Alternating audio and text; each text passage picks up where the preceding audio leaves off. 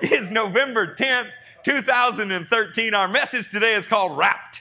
Now, this is not what Eminem or Peanut or whatever his name is does. I'm talking about wrapped like what happens with a Christmas gift, what happens with so many other things. Wrapped, okay? Turn with me to Matthew 16.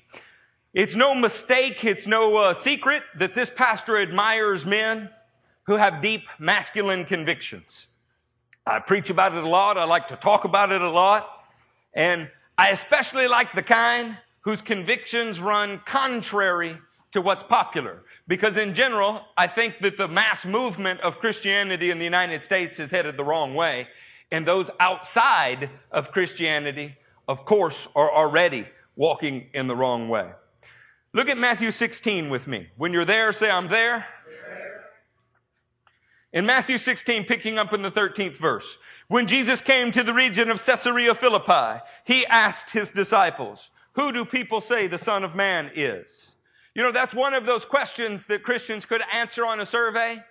You know, Barna does surveys, churches do surveys, and it's an easy thing to answer. Who do people say that he is? That question doesn't concern me much at all. They replied, some say John the Baptist, others Elijah, and still others Jeremiah or one of the prophets. The question I like is this next one. But what about you? He asked. Who do you say that I am? Need to know, saints, that your life says what you think about Jesus. Every day when you walk out your door and you carry out some purpose, whether it's divine or it's profane, your life says something about what you think about Jesus. Isaiah rebuked the people that were supposed to be the people of God. He said, inasmuch as with your lips you draw near to me, your hearts are far from me. And we need to be careful that we don't make the same mistake. With our Christian t-shirts and our Christian bumper stickers and our Christian radio and our Christian wrappings, we can look the part. But the important issue is what is actually flowing out of your heart. Not just on Sunday or on Wednesday, but every time you walk out the door to face the world. What is it that motivates you, that wakes you up in the morning or keeps you up at night?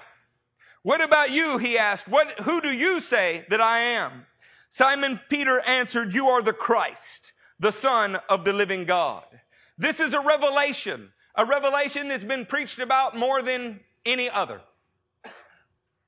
And it's this revelation that Jesus set his church on top of. It is not possible to enter the church of Jesus Christ without having this revelation. It's not possible to succeed in the church without it.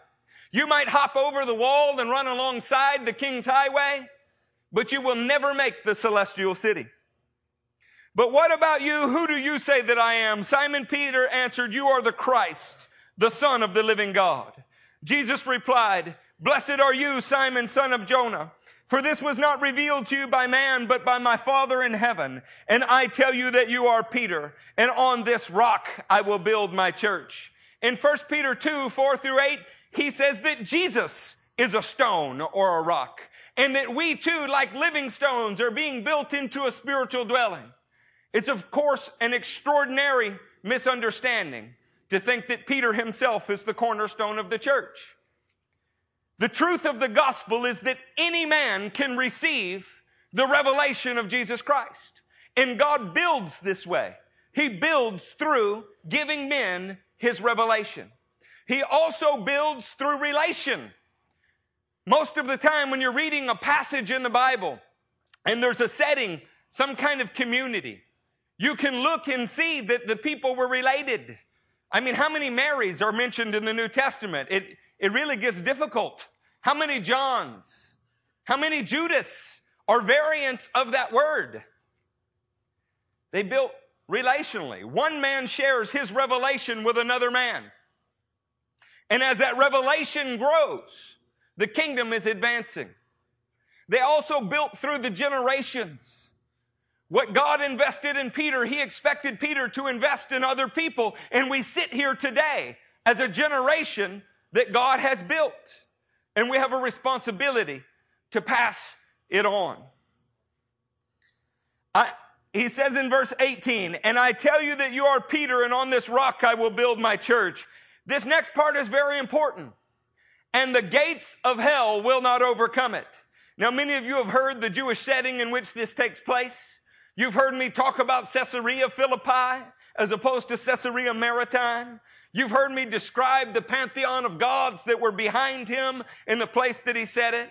Many of you will remember that they sacrificed babies in this location, and they thought it was the very gates of hell. All of those things are important to know. And we've preached on them many times before. But what is more important is for you to get a revelation down in your spirit today. That if you are of the substance of the living God, it does not matter what come out the gates of hell, it cannot prevail against you. It is important to know that you cannot be defeated by Satan's schemes. You are not fragile. You are not delicate. You are not the kind that cannot endure or persevere. In fact, the faith that you're a part of demands that you do it. We ought not think it strange when trials come upon us. If trials are not coming upon you, that would be strange. I'm really excited this morning. Happy. It feels much easier in here today. But we weren't called the easy. We weren't called the nice. We weren't called the pretty. And I'm a little bit ticked off while I'm also happy. I'm a complicated man. Because you are the strong sheep that are in here today. You are the well-fed sheep that are in here today. You are the sleek sheep. And a fuel line and a devil has cost me the opportunity to preach to 30 that are not well-fed, that are not strong. Saints, you can take a shot from the enemy, smile in his face, and know you're going to step on his head.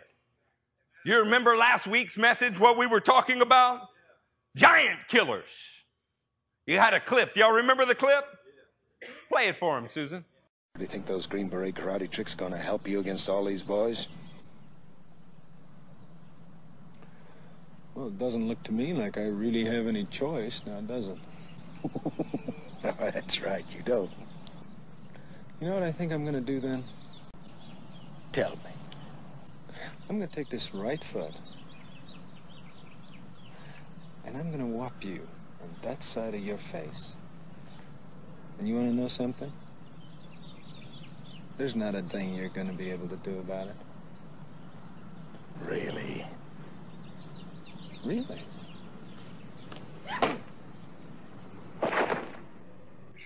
Does that warm your heart the way it warms mine? Our God announced his battle plans in Genesis. It was just like saying, I'm going to put this foot on that side of your face, and there's not a thing you can do about it. And you are purposed, you are tasked, you have been chosen to fulfill that plan. That's why Romans 16:20 says the God of peace will soon crush Satan under your feet, not just Jesus' feet. So Wednesday night, we began to look at Joshua at Gibeon. And we saw that the sun stood still. We saw that they marched all day and all night. And I taught you to say, I can go all day and I can go all night. We are made of heavenly substance. God's Spirit has been breathed into us. And the worst lie you could ever receive is the statement that says you can't. You tell me what Jesus cannot do.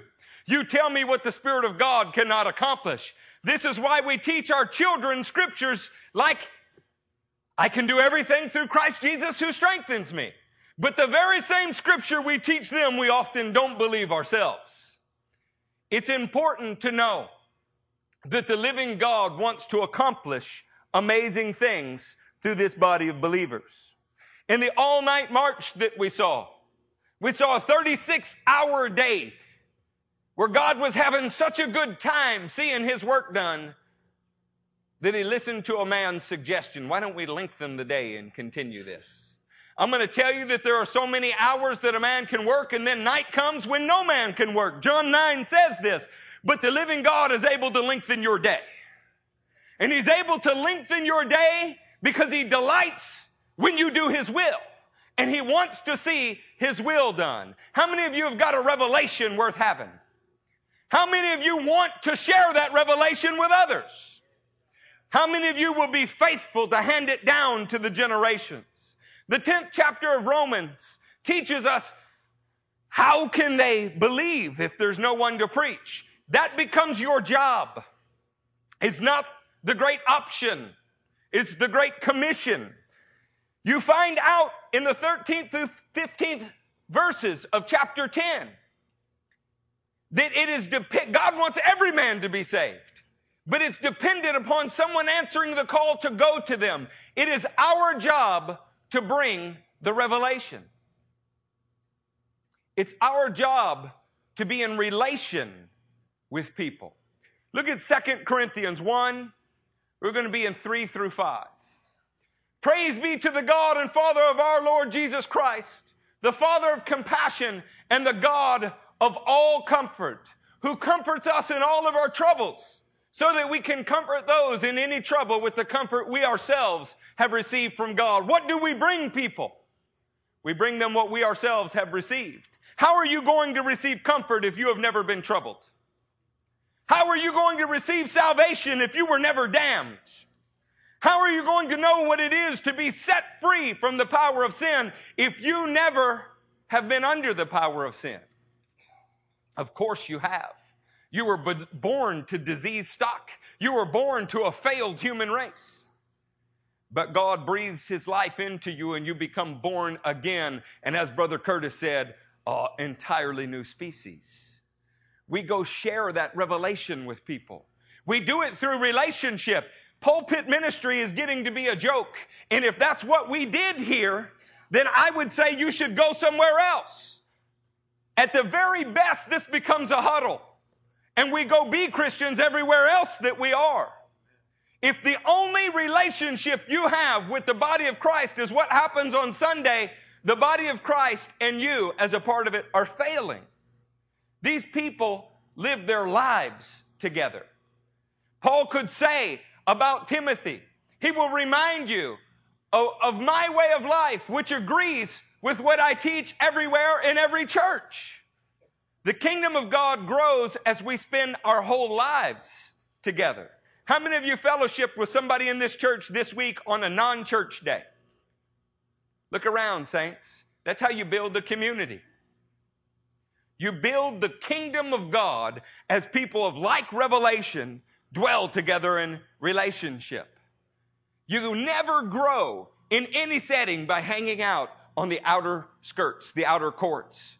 Jesus died to bring us into the very center of God's will. He did. And the barriers that kept you from getting to the very center were torn from the top down as he yelled, "It is finished." This was a sign to all mankind. You don't have to live in the outer courts. You don't have to stay at a distance. You can dwell in fellowship with each other. You can dwell in fellowship with God. And the first chapter of 1 John in the 5th through 7th verses teach us that when you have fellowship with him, he puts you in fellowship with each other. If we walk in the light as he is in the light, we have fellowship with one another. It is not possible to walk with the living God and not walk with the saints. This is why Paul exhorted Timothy to pursue righteousness along with those who also are pursuing righteousness out of a pure heart. God planted you in a special place. We are far from the most special. We are far from the only special. This is not an esoteric or eclectic group of saints that are somehow different or better than others. This is one scattering of believers with the worldwide church of God. And I have found some of the finest saints in some of the strangest places. I've seen under grass huts and on dirt floors men that have earth-shaking, dead-raising power. And they can't even read in their own language. I have watched women in their 80s without shoes walk 12 kilometers to a church building, prophesy in other tongues for an hour, and then interpret it for the next hour, and every word of it be true. Saints, we are not a parachurch. We are not some special group of Green Beret Christians. This is normal Christianity. And you look different because much of what's going on around us is not normal Christianity. And it's not my job to throw stones or participate in friendly fire. It is simply my job to teach the truth. But don't think that this is strange. God is building this everywhere. And the gates of hell cannot prevail against it. If you really want to grow in the kingdom, we do it generationally. God is not the God of Abraham alone. He's the God of Abraham, Isaac, and Jacob. He's the God of all the generations that succeeded them. He is the God of the next generation that the Bible tells us we are supposed to raise up. Look at 2 Corinthians 4 with me. It'll be the 10th verse. We always carry around in our body the death of Jesus, so that the life of Jesus may also be revealed in our body. For we who are alive are always being given over to death for Jesus' sake, so that his life may be revealed in our mortal bodies. So then, death is at work in us, but life is at work in you. Understand that for the gospel to advance, it has always required sacrifice on the part of the generation that has received. Jackie Pullinger said, the poor of the world can't afford to come here, so we must go to them. And then she gave her life doing it.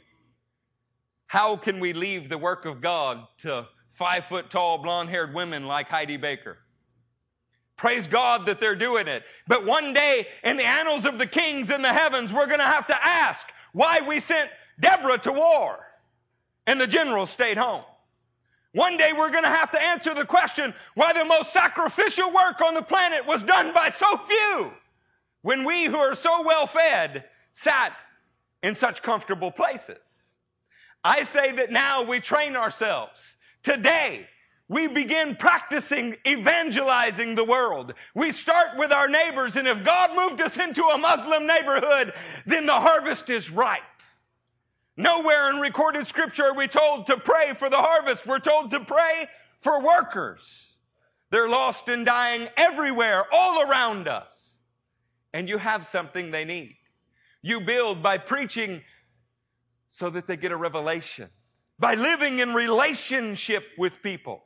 Not saying come over and we'll have Bible study and then push them out the door.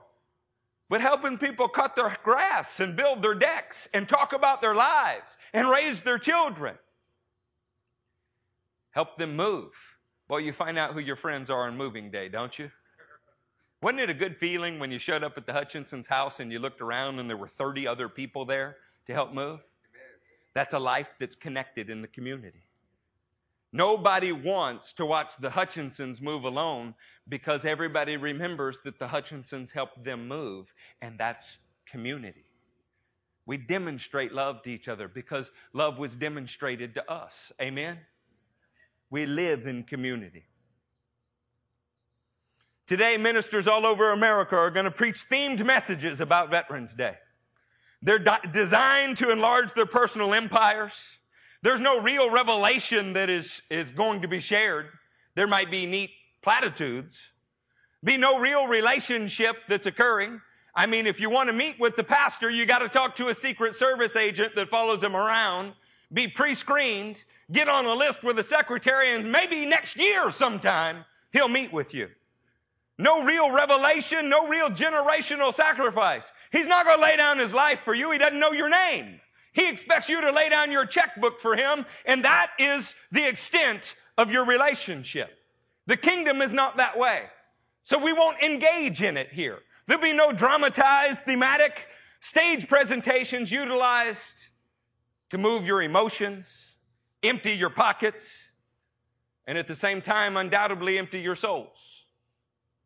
Have you been around Christians these days that can tell you everything that is said on KSBJ, but not a thing that is written in the Word of God or that God spoke to them? They get born again and they're excited, and we should be excited. but you're fearful for what's in their future because they're soldiers that are being sent off with spoons and told to move mountains. They don't even know they're at war. They don't even know that they were saved for a purpose. They were simply saved for help in this life and heaven in the next. That's not Christianity, friends. Undoubtedly, all over America this morning, people are going to quote 2 Timothy 2, 3 through 5. You know why?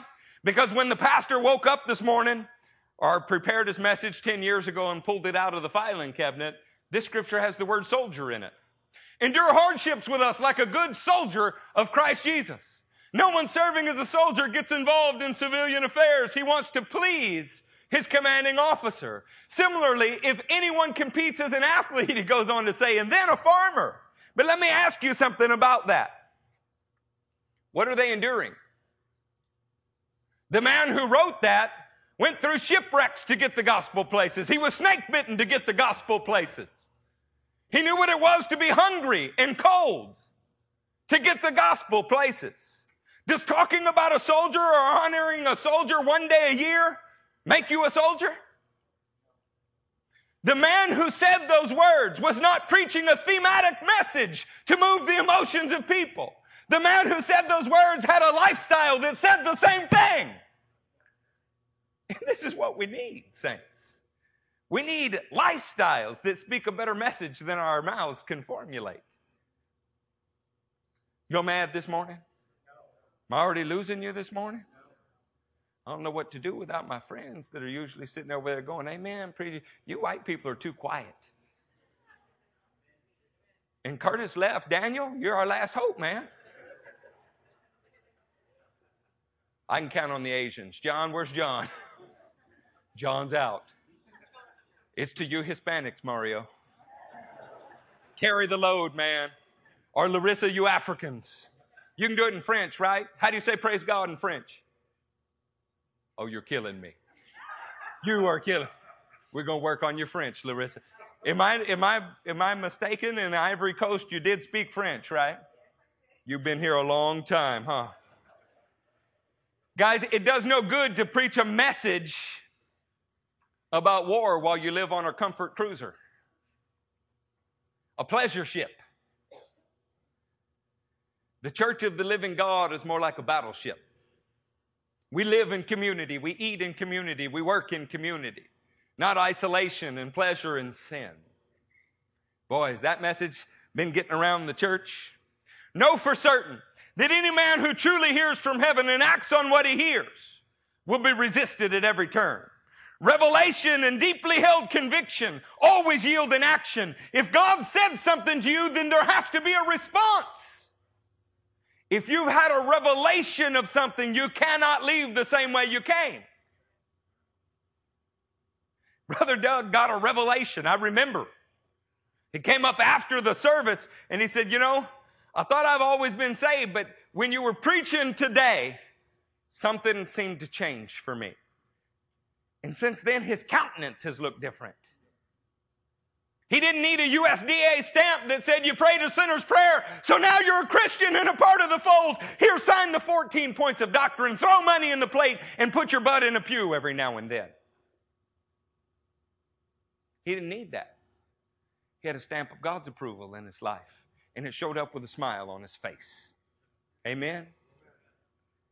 The power of God cannot be reduced to legislation. It cannot be reduced to strange religious bureaucracy.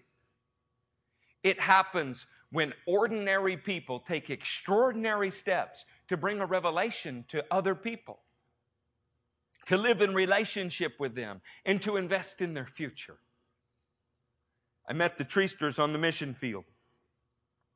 And when I heard their testimony, I knew I would love them for the rest of my life, even if I never saw them again. Said that he had a revelation that required a response. His revelation was that he had to invest in missions. That if he invested in missions, God himself would invest in his family. Has it been true, Brother Eric? Oh man, it's been 100% true. He's the first Christian I ever met that openly said, I have the gift of giving. It's like most say it and are lying when they say it. This brother meant it. He got a mission trip. He's looking for overtime, right? Guys, that kind of sacrifice. I don't want your money. I'm not going to pass a plate today. That kind of sacrifice. And the sacrifice that says, I'm scared, Lord. My knees are shaking and I might throw up, but I am going to go do what you told me to do, even if I'm trembling and throwing up while I'm doing it. That puts God's power on display. Judah, were we scared the first time we went to Africa? Flying to Nairobi in the middle of the night and get into a cab with two large men that are not speaking English, and you ask if they're going in the right direction and they don't answer you. We were a little bit white-knuckled and praying in the Holy Ghost, which is probably why they didn't answer us. We were scaring them. To get let out at a hotel that online just looked nice and cheap, and in person was called Babylon and had prostitutes all over it. That's why we don't travel alone. It was awkward. After a flight, to catch a bus for 8 hours and walk into a village that you know nothing about, looking for a man that you don't know whether it's his first, middle, or last name. And you haven't seen a paved road in the last 10 hours is intimidating. But when you put your hands on people and watch them get filled with the power of God, intimidation goes away. Amen. There's a reason that we went to 23 nations last year.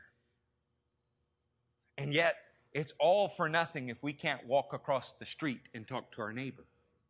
Say, why is it for nothing? It helped them. Yeah, but it becomes just a trophy on your wall instead of a life that you're living. Saints, I want to live out the stories that we view as heroic every day.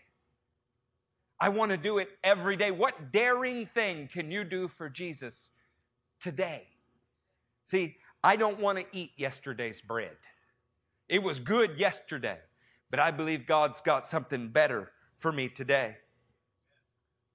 You know, it is America and it is Veterans Day. This is the only story you're going to get out of me that has to do with Veterans Day. Is that all right?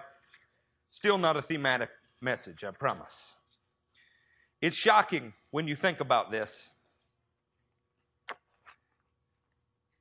George Washington, an amazing American hero, universally agreed upon, at least by Americans. I don't know if the British like him as much as we do.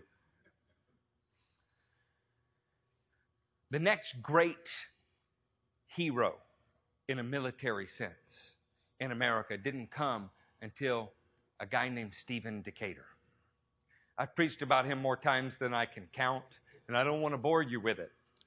But I'm looking at your faces, and it doesn't look like all of you went, oh, yes, obviously, Stephen Decatur. Thomas Jefferson was president, and Thomas Jefferson was not a guy who liked standing armies.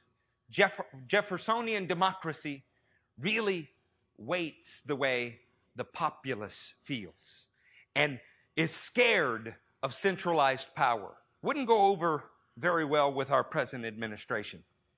And it seems that off the Barbary Coast, the area that is now Tripoli and Morocco and Northwest Africa to Northeast Africa, that entire Mediterranean, had been exacting tribute from the United States. You know, that's not written in everybody's history books. It's apparently not something we're proud of. That rather than fight, we'd rather just pay a bribe under the table. And Jefferson, who was not a military guy, he was an intellectual, said, I will not give 1/6 of the United States budget to pay off pirates. By the way, those pirates were Islamists. And their only motivation was to embarrass the United States by making them pay tribute to what they considered was Allah and Muhammad, his prophet. So Jefferson sends an ambassador. And the ambassador reads their Quran and brings a copy to Jefferson. And he comes back and Jefferson says, after reading what they say is their holy book, those are his words, not mine.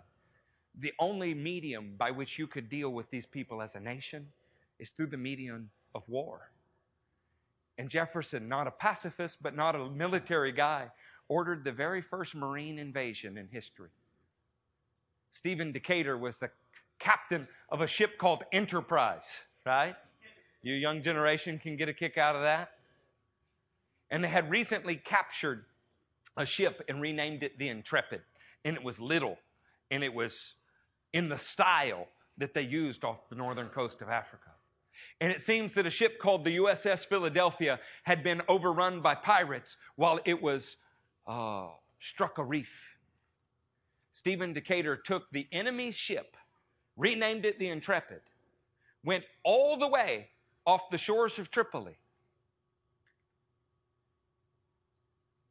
took a boarding party, and got on the USS Philadelphia and decided that it'd be better to burn it to the ground than let the enemy use what God had given the U.S.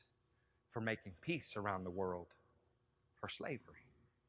They burned it to the ground. And so the Marines still sing a song from the halls of Montezuma to the shores of Tripoli, because it was the very first time in American history we had a Marine invasion, and it was to deal with Islam.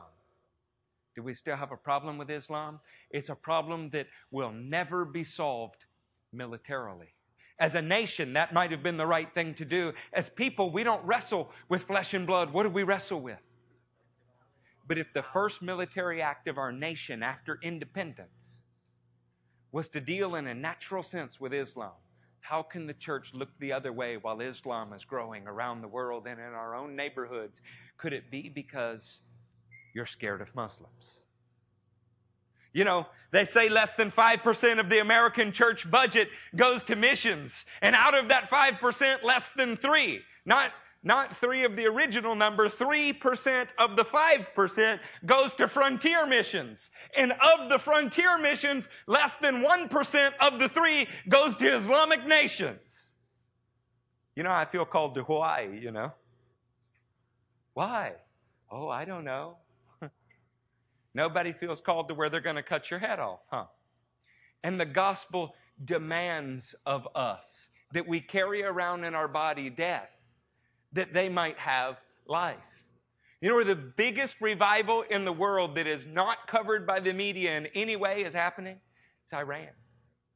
And those Muslims are seeing visions of Jesus because Jesus' followers would not go and tell them the revelation. Jesus had to do it himself. I will not lay on my sofa and eat potato chips as much as I like them while Jesus' work is not being done. Our job is to raise up those who go and go ourselves, and fund the ones that go, and help restore them when they come back beat up and wearied, and encourage everyone to go again. Amen? Are you a part of the great proclamation of Jesus Christ?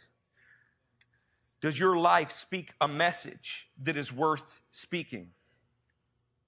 In fact, everyone who wants to live a godly life in Christ Jesus will be persecuted. Have you ever tried to square your life with those words, that 2 Timothy 3:12? Do you feel bad when you read Voice of the Martyrs magazine? Anybody in here get it? Do you some days love to open it and other days you just kind of stare at it like you'd rather not know sometimes? I want you to understand this is not some special eclectic group of Christians here. We are partners with everyone you have ever read about in the Voice of the Martyrs magazine, because we are called of the same Spirit, bought by the same blood, and hated by the same devil. Or at least we should be. I don't want to cruise through life on the sea of humanity in a comfort cruiser when the living God has called me to a warship. Amen?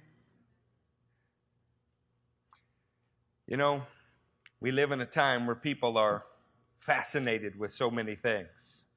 You know how much I love C.T. Studd, don't you? How many of you have heard of him? Am I the only one in the room that loves him, or do you like his writings too? He said this: the best training for a soldier of Christ is not merely a theological college. They always seem to turn out sausages of varying lengths, tied at each end without the glorious freedom a Christian ought to abound and rejoice in. You see, when in hand-to-hand conflict with the world and the devil, neat little biblical confectionery is like shooting lions with a pea shooter. One needs a man who will let himself go and deliver blows right and left as hard as he can hit, trusting in the Holy Ghost. It's experience, i.e. lifestyle, not preaching that hurts the devil and confounds the world. The training is not that of schools, but of the market. It's the hot, free heart and not the balanced head that knocks the devil out. Nothing but fork lightning Christians will count. A lost reputation is the best degree for Christian service.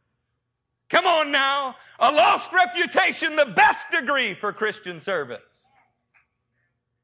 It's not so much the degree of arts that is needed, but that of hearts, loyal and true, that love not their lives unto death, large and loving hearts which seek to save the lost multitudes, rather than guard the 99 well-fed sheep in the British pen.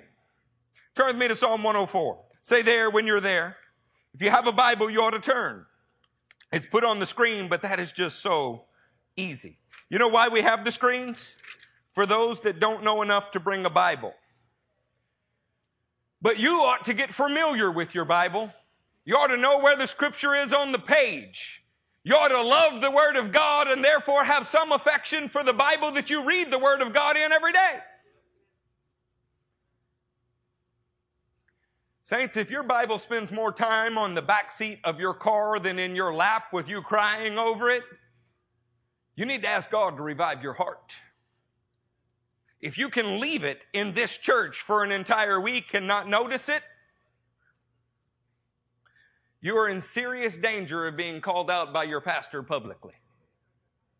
I will throw your Bible at you from this stage. It's usually my own son's. I know you can read it on your phones, you can read it on the internet. See, the Bible's become so plentiful that it's no longer precious. You know what makes gold precious? It's rare. You don't have as much of it as you'd like to, and that makes it valuable. Do you have more of the Word than you think you need? Do you have more of it than you would like to have? See, if you saw it as printed in men's blood as it actually is, it would be so precious to you. You know, I spend $80 on a Bible and $200 on a cover to protect it for a lifetime. And I've cried more over Bibles that were stolen than cars. Cody, am I telling the truth? Because I love God's Word. I see myself, as the Psalms say, in a battle. My hands prepared for war, my fingers prepared for battle, and this is my armory. I don't plan on losing. Mario, do you plan on losing? No, I believe in a victorious church of Jesus Christ. And for there to be a victorious church of Jesus Christ, the saints need to arm themselves. They need to get about the mission that we're supposed to be on and not playing around, defining ourselves as victims. You in Psalm 104? Praise the Lord, O my soul. That's not a question. Praise the Lord, O my soul is a declarative statement. The psalmist is commanding his soul to praise God. Anybody wake up and not feel great today? Of course. The flesh never feels good on Sunday. It don't want to go to church. The flesh certainly doesn't want to be here and pray in the morning. And as soon as you get here and pray in the morning, your stomach starts to gurgle, your mind starts to wander, start thinking about Shipley's donuts. And when we get to a place where people are repenting out loud, then it's like, dear God, I got a cramp in my leg. I need to be somewhere, anywhere, not here. Because the ever-narrowing way of the faith is a crucifying thing to the flesh, and it's supposed to be. And if it was easy, everybody would do it. It takes a man anointed by God's Spirit to be able to do it, which is why you can't be saved unless His Spirit draw you. That doesn't take responsibility away from you. It takes all credit away from you. You have a responsibility to call upon Him. You have a responsibility to worship Him, to love Him, to obey Him. He has the responsibility to fulfill His purpose for you. Psalm 138 says He will fulfill His purpose for me. I can never get it done.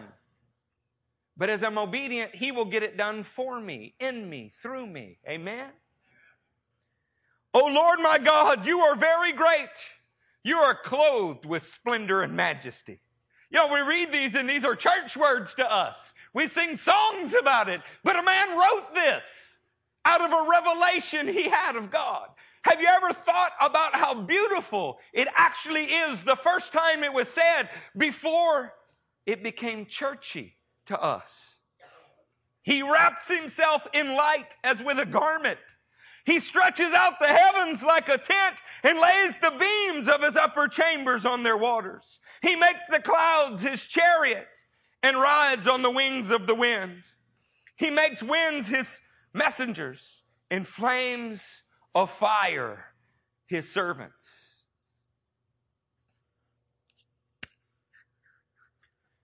Are y'all familiar with the term gospel light? Y'all heard that?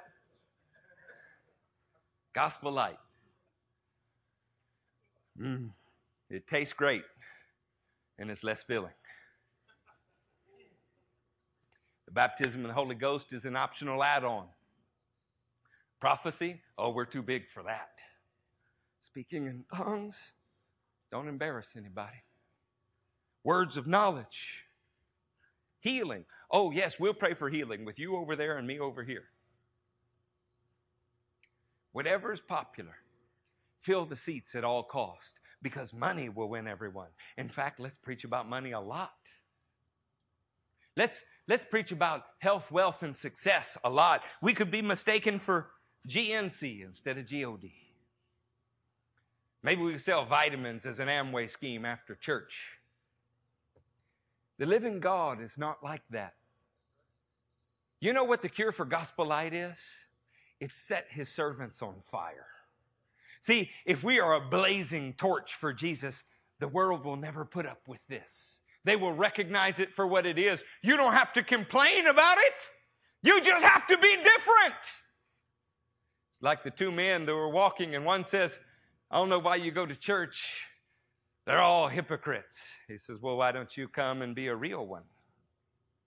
See, there is a responsibility that we have to represent Jesus accurately. We don't have to point out every instance that someone's not. We just have to live in a way that expands the image of God, the likeness of God, and the rule of God. This was man's original mandate. I've mentioned it every week for as long as you've known me. You show the world what God looks like. You show the world what God acts like. You show the world what his kingdom is like through your daily actions. Or you show them what he's not like. We have a choice to extend heaven into people's lives or extend hell into their lives simply by the way we react to them. Gospel light tastes great, but it is less filling. I can assure you that if that's all people are getting, they're hungry. They just don't know where the buffet is. And how will they know if no one tells them? The hurting world is not craving a metrosexual gospel. They're not looking for some new trendy thing. The hurting world is craving the power of God. It's what they need. You know, it's largely attributed to Wesley. He said, what's the secret to the success of your ministry? And John Wesley is reported to have said, I set myself ablaze with the holiness of God and they come to watch me burn. If you Google that phrase today, in the top 10 results, you're going to see at least 3 enormous rebuttals. John Wesley never said these words. You know who they're written by? United Methodist ministers. Think about the irony in that.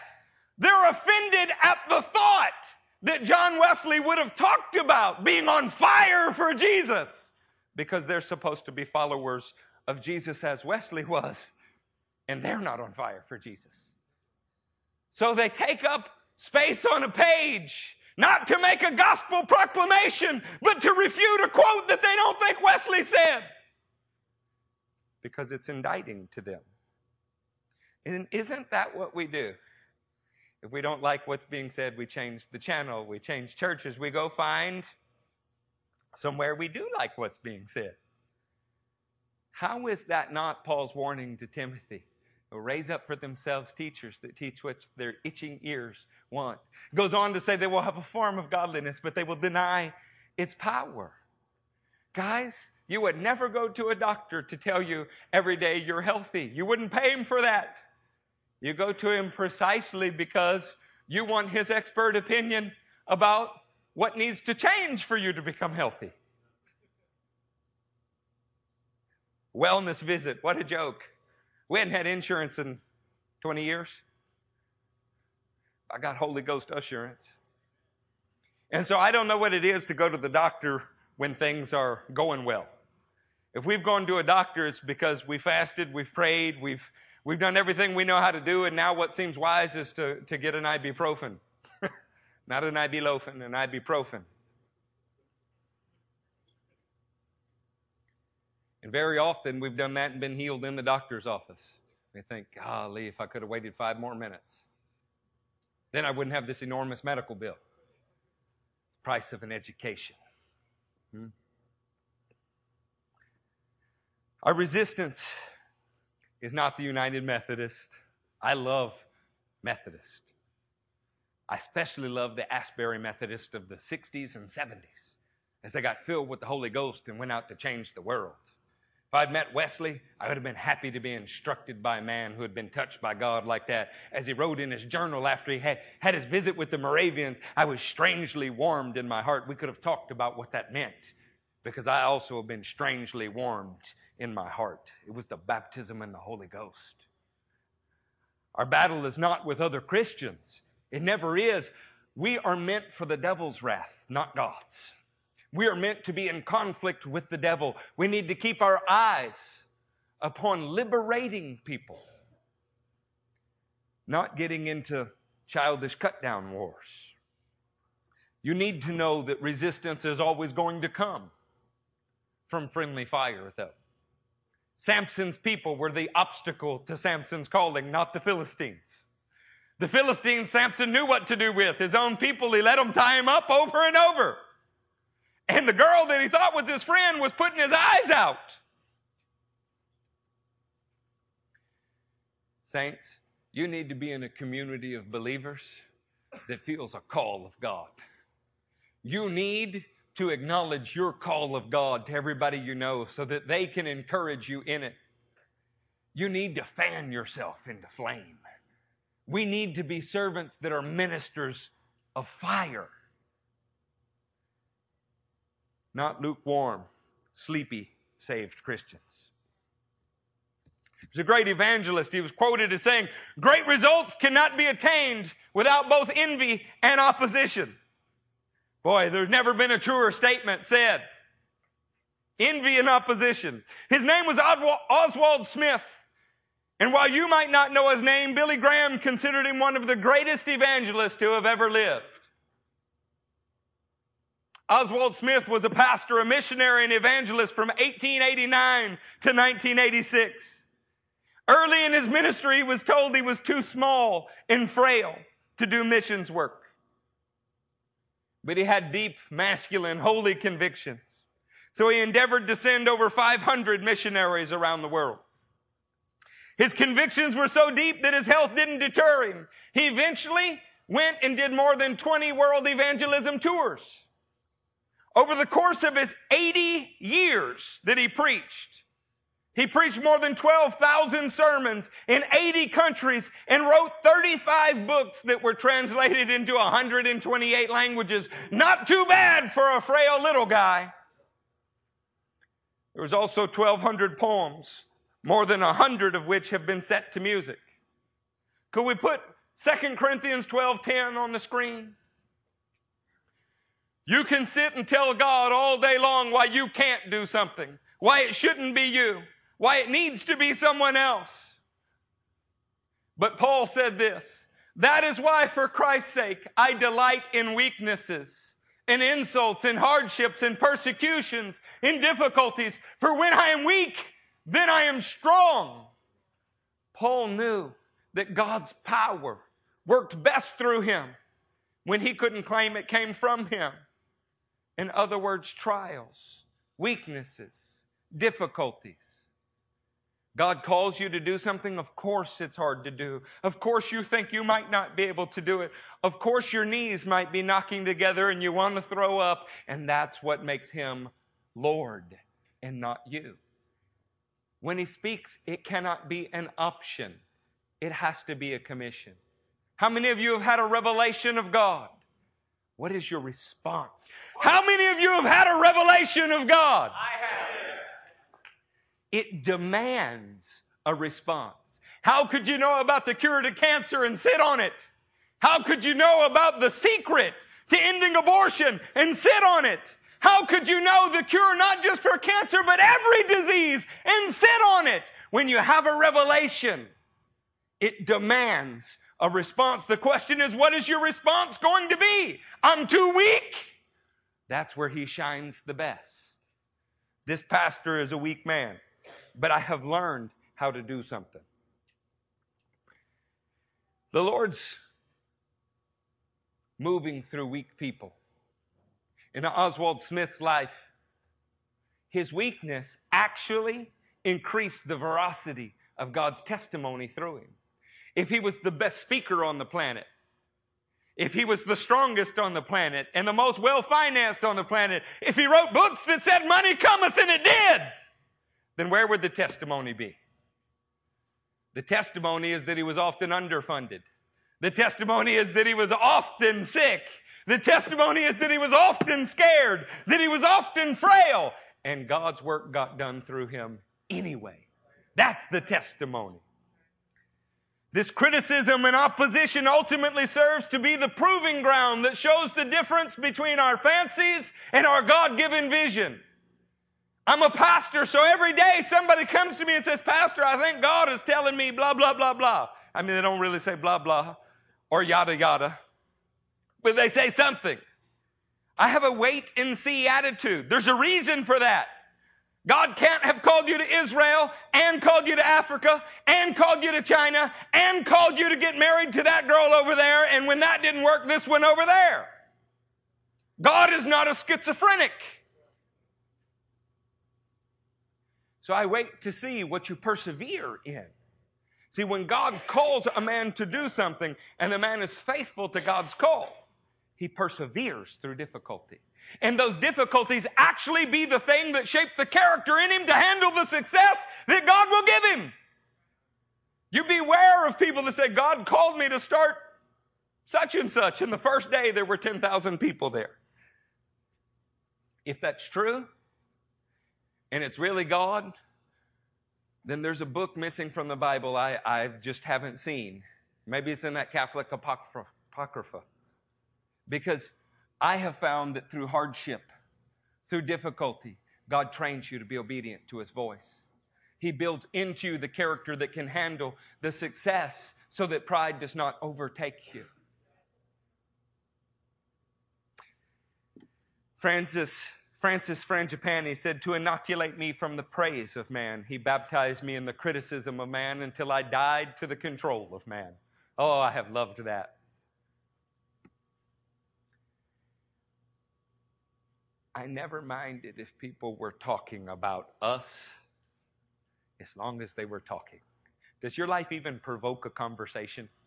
Or could you be mistaken in a crowd for any other person in the crowd? You know, Jesus will use even the outlandish. He really will. Have you ever watched a video of Catherine Kuhlman? She floated around like a ghost, and she whispered in some strange... I'm not picking on her. I'm really not. I'm saying God uses peculiar people. You ever read some of the things Kenneth Hagin wrote? I like Kenneth Hagin a lot more than the people that like Kenneth Hagin. It's a strange relationship. But, this great man of God said... Bless their sweet little hearts and their great big stupid heads. He said that. God uses peculiar. I was just at Times Square Church in New York. I love David Wilkerson. He's now with the king, a great captain who's with the king. But these were peculiar men because we're a peculiar people. I don't want to just get along with everyone else. I don't want to be one pine cone in a list of 100 pine cones. I'm just fine being the apple in the bunch. Because at least it gives you a chance to fulfill Peter's scripture that says, be prepared to ask everyone, or be prepared to answer everyone who asks you about the reason for your hope. When's the last time you were shining so brightly that people said, hey, what's different about you? Because that's normal Christianity. That's how it's supposed to be. You know, we could learn a lot from the boxing community. That's a strange thing for a pastor to say. But today, boxing's fading in glory. Have y'all noticed that? I mean, if it's not a heavyweight fighting, nobody watches it, except in Latin America. They still watch it. Today, everybody's watching MMA. And one of the guys that is the most talented fella in MMA, and I like him because I don't watch MMA anymore. I don't watch TV anymore. But many of you were there when we did. He could fight in the 155 pounds. Sometimes he dropped all the way to 145. And he also fought as high as 185. You know why? Oh, well, let's start here. The guy's parents are very wealthy. He doesn't have to fight. He doesn't have that testimony that says, I grew up on the streets all scrap. He just likes to fight. His name's BJ Penn. 1, because this is pretty short, this wrap. 2, take it off, turn it upside down, place my hand on it for a little padding. Up. Here, pinch it with my thumb. Open my hand as wide as I can so it doesn't crush my knuckles. Go over. Grab my wrist once. Come up. Turn my pinky. Grab my wrist again. Support. Come up to the middle finger. Grab my wrist again. Come up to the index finger. Grab my wrist again. Up. Go through the knuckle. Down. Around the wrist. Touch the thumb. Pull it back. That's how BJ Penn wraps his hands. What a strange video to show in church. You can say, it's okay, Pastor, that's strange. I need you to know a couple things that BJ Penn knows. BJ Penn didn't wait for somebody else to wrap his hands. Usually you see a boxer getting ready before a fight, in MMA before a fight, and they're standing in front of somebody and they're wrapping their hands for them. BJ Penn planned on hitting somebody hard enough that he might injure himself if his hands weren't wrapped. BJ Penn knows he's in a fight. Psalm 104 said, he wraps himself in light as with a garment. Let me ask you, what are you wrapped in? And there's a reason I'm asking you, what are you wrapped in? The Jewish nation that is like an older brother to us. They have something they call tefillin. Some Bibles translate it phylacteries. Now, if there's an Orthodox Jew here today, you'll get upset with me because this can't touch the ground. But to me, it's just a leather strap in a box that's an example. God told them in the book of Deuteronomy to bind their hands with the word, to put it on their forehead. So it's not uncommon to see a Jewish man hold this box with God's word in it and wrap his hands with it. And every Christian goes, oh man, that's just legalism. Except at least he is focused on his hands are God's hands. That he's supposed to be wrapped in the very word of God because his hands are prepared for battle and his fingers for war. He is preparing to face the world and to make a difference in it. And the last thing he straps on his head is the box that has God's word in it because he's wearing the helmet of salvation. See, a boxer wraps his hands because he knows he's in a fight. When we don't wrap our hands with the word of God, it's because we don't think we need it. We're not in a fight. A boxer wraps his hands because he plans to hit somebody hard enough to do damage to his flesh. Do you plan to make an impact on the world in a way that could damage your flesh? Because every one of the apostles they tried to martyr. And they succeeded with everybody except John. Was it just their job to carry the word? Was it just their job to put their flesh at risk? How did they succeed so many times? They were wrapped with the word of God so they were not injured out of the faith. BJ Penn didn't wait for somebody else to wrap his hands, but the American church is saying, I want to, you wrap me. I'll show up on Wednesdays and Sundays. And you rap me, are you at war only on Wednesdays and Sundays?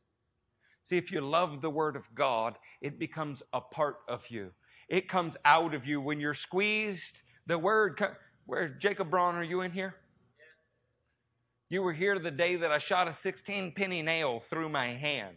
I pinned myself to my own fence in the backyard. How stupid, right? And Jacob rounded the corner as I shot the nail. And you know where my hammer was? It's over there. And you know why? Because I couldn't get my hand off of the board. It went through the knuckle. Jacob didn't hear foul words coming out of this pastor.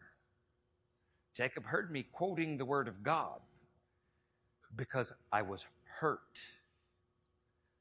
When you're clipped, when your own teammates aren't doing right,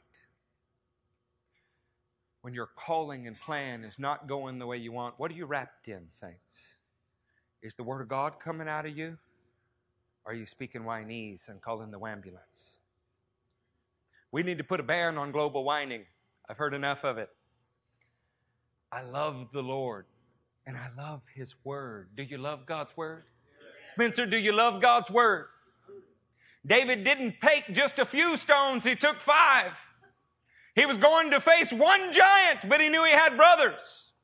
I love John 3:16, but I'm tired of hearing it when it's the only scripture a man knows.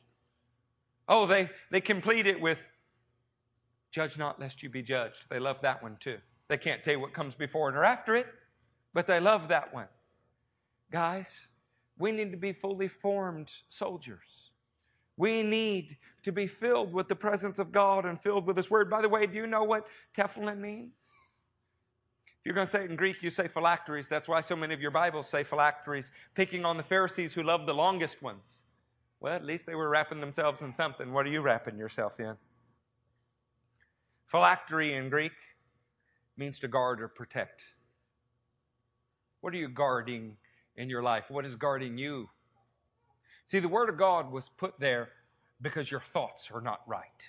The Word of God was put there because even if good and evil is sitting in front of you, you don't have the ability to choose good.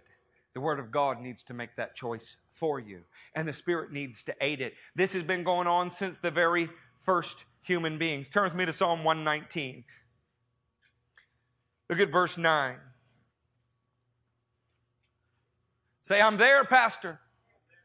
Oh, no. Come on, saints. What's wrong? You tired? You had a hard weekend? What's wrong? You're doing all right, aren't you, Doug? I'll sit and preach to Doug. How about that? So in Psalm 119, Doug, it says, how can a young man keep his way pure? By living according to your word. How can you keep your way pure, Mario? What if you don't know what His Word says? What if you show up and say, would you wrap my hands? Would you tell me what His Word says? Eric, would you tell me what is... That's fantastic, except the Word of God says you would need that no man teach you. You know why?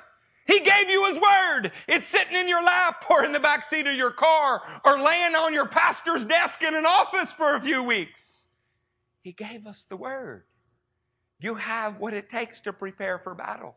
Did God call you to be a butter knife or a battle club? I mean, are you supposed to be a crochet needle or spread jam on crumpets? You're supposed to be an instrument of warfare. And the only way you'll ever do it, you want to take that neighborhood for Jesus, Mike? How are you going to do it? It's going to be proclaiming the Word of God.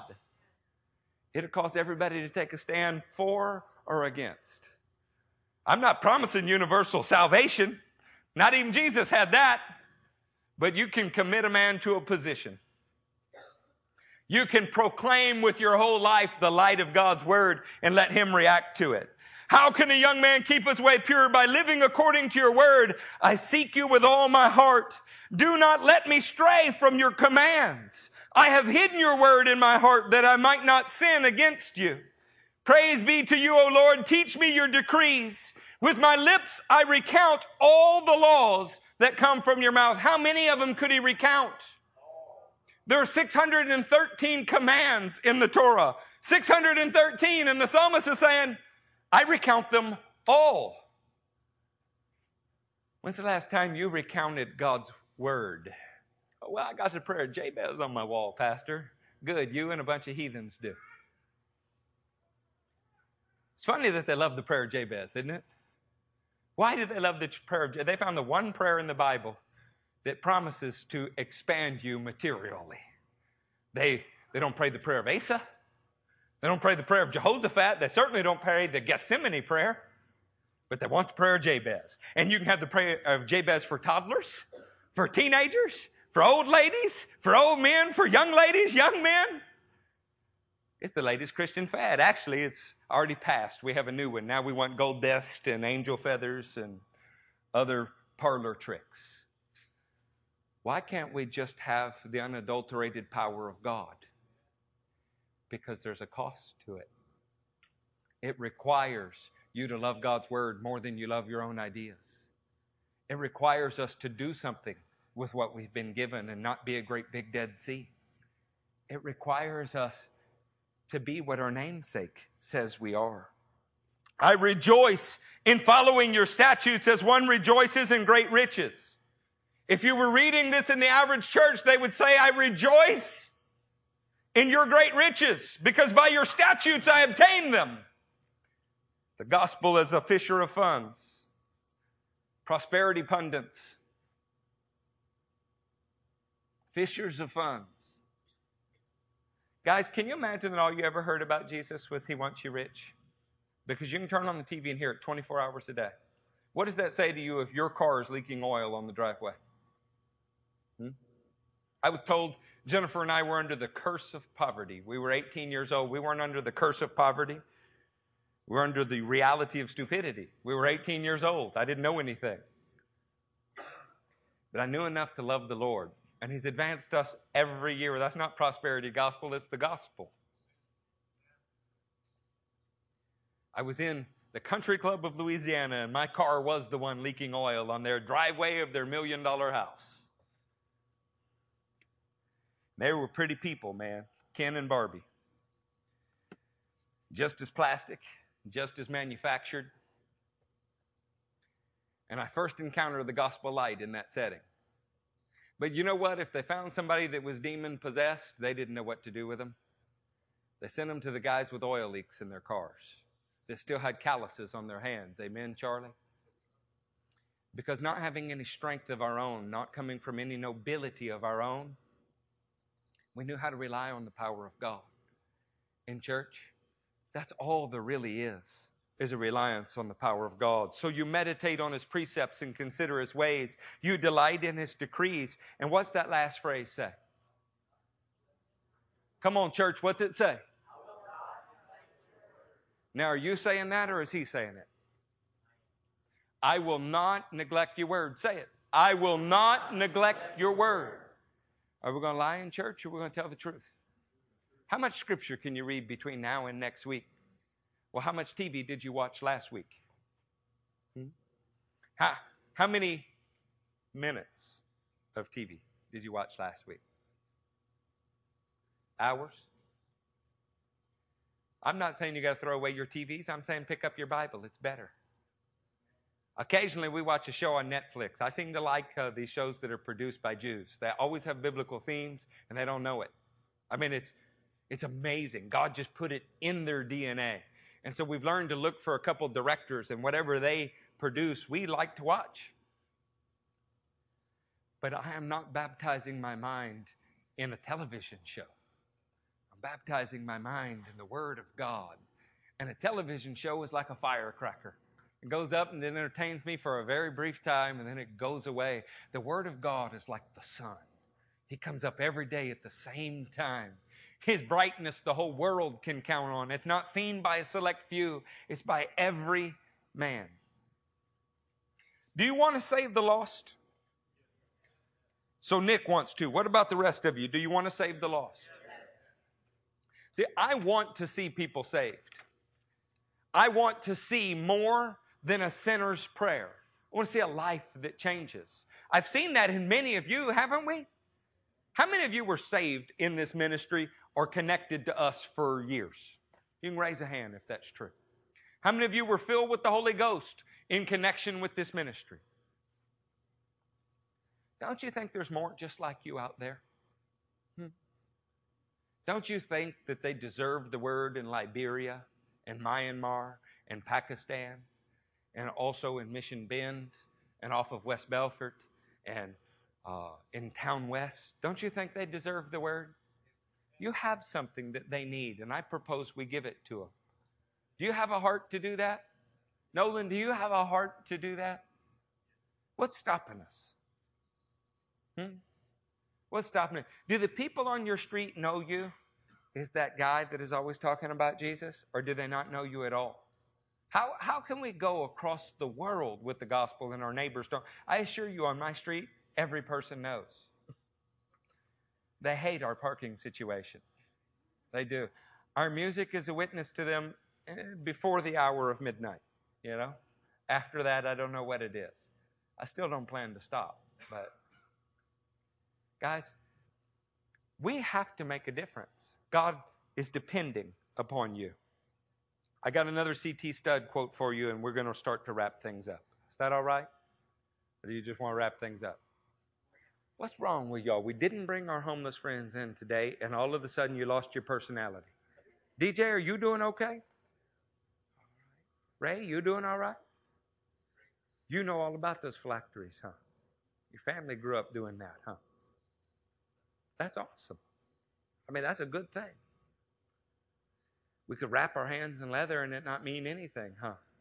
Wrap yourself in the Word of God and it'll thoroughly change you, though. Don't you think it's funny that people can look at a rebuke to the Pharisees about loving their long flowing robes and their phylacteries, and they conclude that the phylactery is what was wrong? Don't you think that that's odd? What do you think it means to strain at a gnat and swallow a camel? Huh? One's an unclean little thing, one's an unclean big thing, and they're picking on the little thing and neglecting the big one. Guys, we could hunt out legalism in a moment and say, oh, what is that Jewish stuff here? Go eat a ham sandwich to prove your freedom. And all the time, you don't know a single scripture. I'd a whole lot rather have the phylactery and know the scripture. The man could quote the Torah. Could quote it. Listen to what C.T. Studd said about our call. Too long have we been waiting for one another to begin. Libby, you're a little girl, a beautiful one. Abby, you're a little girl and a beautiful one, sitting in a church. And you could grow up hearing these words all of your life, so they're just regular words to you because you heard them all before. But you have to imagine that at some point, you wake up in your life and there's more to them, Abriana. There's more to them because we're no longer asking what do people say about Jesus. We're asking what do you say about Jesus. Too long have we been waiting for one another to begin. The time of waiting is past. The hour of God has struck. War is declared. In God's holy name, let us rise and build. The God of heaven will fight for us as we for Him. We will not build on sand, but on the bedrock of the sayings of Christ. Apparently, before there was a gospel light, there was a gospel light. And the gates and minions of hell shall not prevail against us. Should such men as we fear before the world, aye, before the sleepy, lukewarm, faithless, namby-pamby Christian world, we dare to trust our God and we will venture our all for Him. You've heard me read this many times, haven't you? You're going to hear me read it many more times because I still hear His call. I see an ordinary man who's moved in an extraordinary way. And I'd be proud to serve God with men who felt like this. And I'm happy that I do. But I'd like more. I think the great work of God is being done by too few. We will live and we will die for Him. We will do it with His joy unspeakable, singing aloud in our hearts. We will 1,000 times sooner die trusting only in our God than living trusting in man. And when we come to this position, the battle is already won. The end of the glorious campaign in sight. We will have the real holiness of God, not the sickly stuff and talk of dainty words and pretty thoughts. We will have a masculine holiness, one of daring faith and works for Jesus Christ. Here are my final thoughts for us this morning. Could we put Acts 4:29 on the screen? Now, Lord, consider their threats and enable your servants to speak your word with great boldness. What was their prayer in the face of trials and threats? Boldness. They weren't praying to be removed from it. They weren't praying to be raptured. They were not praying to be translated somewhere else. They were not praying for the threats to stop. They were praying for boldness in the face of adversity. Stretch out your hand and heal, and perform miraculous signs and wonders through the name of your holy servant Jesus. In the midst of persecution, in the midst of people saying they're crazy, they're weird, in the midst of them being thrown out of families for receiving Messiah, what was their response? We need to preach more boldly. We need to pray for the sick more often. We need miracles from God, and we will stretch out and perform them. After they prayed, the place where they were meeting was shaken. A long time before the ground began to shake, the men's hearts began to shake. Been inoculated from the power of the gospel because we've heard all of the talk and we've been in church so many times before that it can just be one more service. It's an affirming thing and a condemning thing. I told you I'm a complicated man. You see a guy come here from Holland. Y'all remember Mick? He walks into our prayer meeting after getting off of a plane from Holland. I've been that jet lagged before, I know. Probably doesn't know what end is up. And he walks in a room, never been in a church before. And he begins to weep and comes and says, I'm crying and I don't know why I'm crying. I said, I know. But you know what? None of us were weeping. He said, I just feel something here. But you know what? We didn't particularly feel anything here. Guys, we need to wrap ourselves in the Word so that we recognize the moving of God. Do you know who the last people to experience revival are? The religious community. Because you think you have everything that you need. You go read about Azusa. The ones who saw, we took that brick from Azusa Street. The people who stood on top of that brick and saw the fire fall. Those people were the religious outsiders, not the mainstream. The mainstream missed it because they thought they already had it. It is so important that we not allow apathy to take over in us. We gave away $200,000 and we're still going. We could hang that on a wall like a trophy, just like Samson's jawbone. We could hang it up there. But Samson threw his jawbone away because it wouldn't be good for tomorrow. You hear me? We're not told to pray for yesterday's bread and brag about yesterday's accomplishments. We're told to seek it daily. We have to wrap ourselves in the Word of God. After they had prayed, the place where they were meeting was shaken, and they were all filled with the Holy Spirit. And what's that say? Spoke the Word of God more boldly. I'm not going to begin to descend into a debate about whether or not you can be baptized in the Spirit and not speak in other tongues. I mean, read your Bibles. But one thing is absolutely clear. When you're filled with the Holy Ghost, among all the things you may do, speaking the Word of God boldly has got to be at the top of the list. So tell me you're Pentecostal. Tell me you're charismatic. Tell me you're Spirit-filled. But don't speak the Word of God boldly. I'm going to say you're a child with a trinket. You know, I have Jewish things, but I'm in my heart just a Gentile with Jewish toys. I can hold those phylacteries, but they're not, you know what's special to me? They're a great sermon example. If you grew up in an Orthodox home, it's something entirely different to you. If you are filled with the Spirit of God, speaking in tongues and prophecy and those things are all wonderful. But proclaiming the gospel is everything. You hearing me? It's the power of God to witness. I love people come say, Pastor, how do you study the Word? Well, it starts with studying the Word. See, you'll never be able to study the Word without studying the Word. What they're saying is, can you step into my shoes and make me do it? Can you impose upon me structure so that I have to? And people will come and say, well, Pastor, how do I evangelize? Well, it starts by evangelizing. You know, you're asking me to teach you how to have combat and you haven't tried to throw a punch. You know what would be the best thing that happens? Pastor, I tried to share the word with 10 people yesterday, and I think some of it didn't go as well as I wanted. I talked about this scripture. What do you think we could have done differently? You can steer something that's moving, friends. It's pretty hard to steer something that's sitting still. Now, make no mistake, this pastor is proud of you. Okay, I'm not interested in pampering you, but I am proud of you. I love you. I believe you'd give your lives for the gospel. And you'd give your lives even for your brother's calling. I believe that because I've watched you demonstrate it. But that doesn't mean that we're exempt from the Great Commission. And something we are not doing well is we are not sharing the word with the people around us well. We're sharing the word with each other.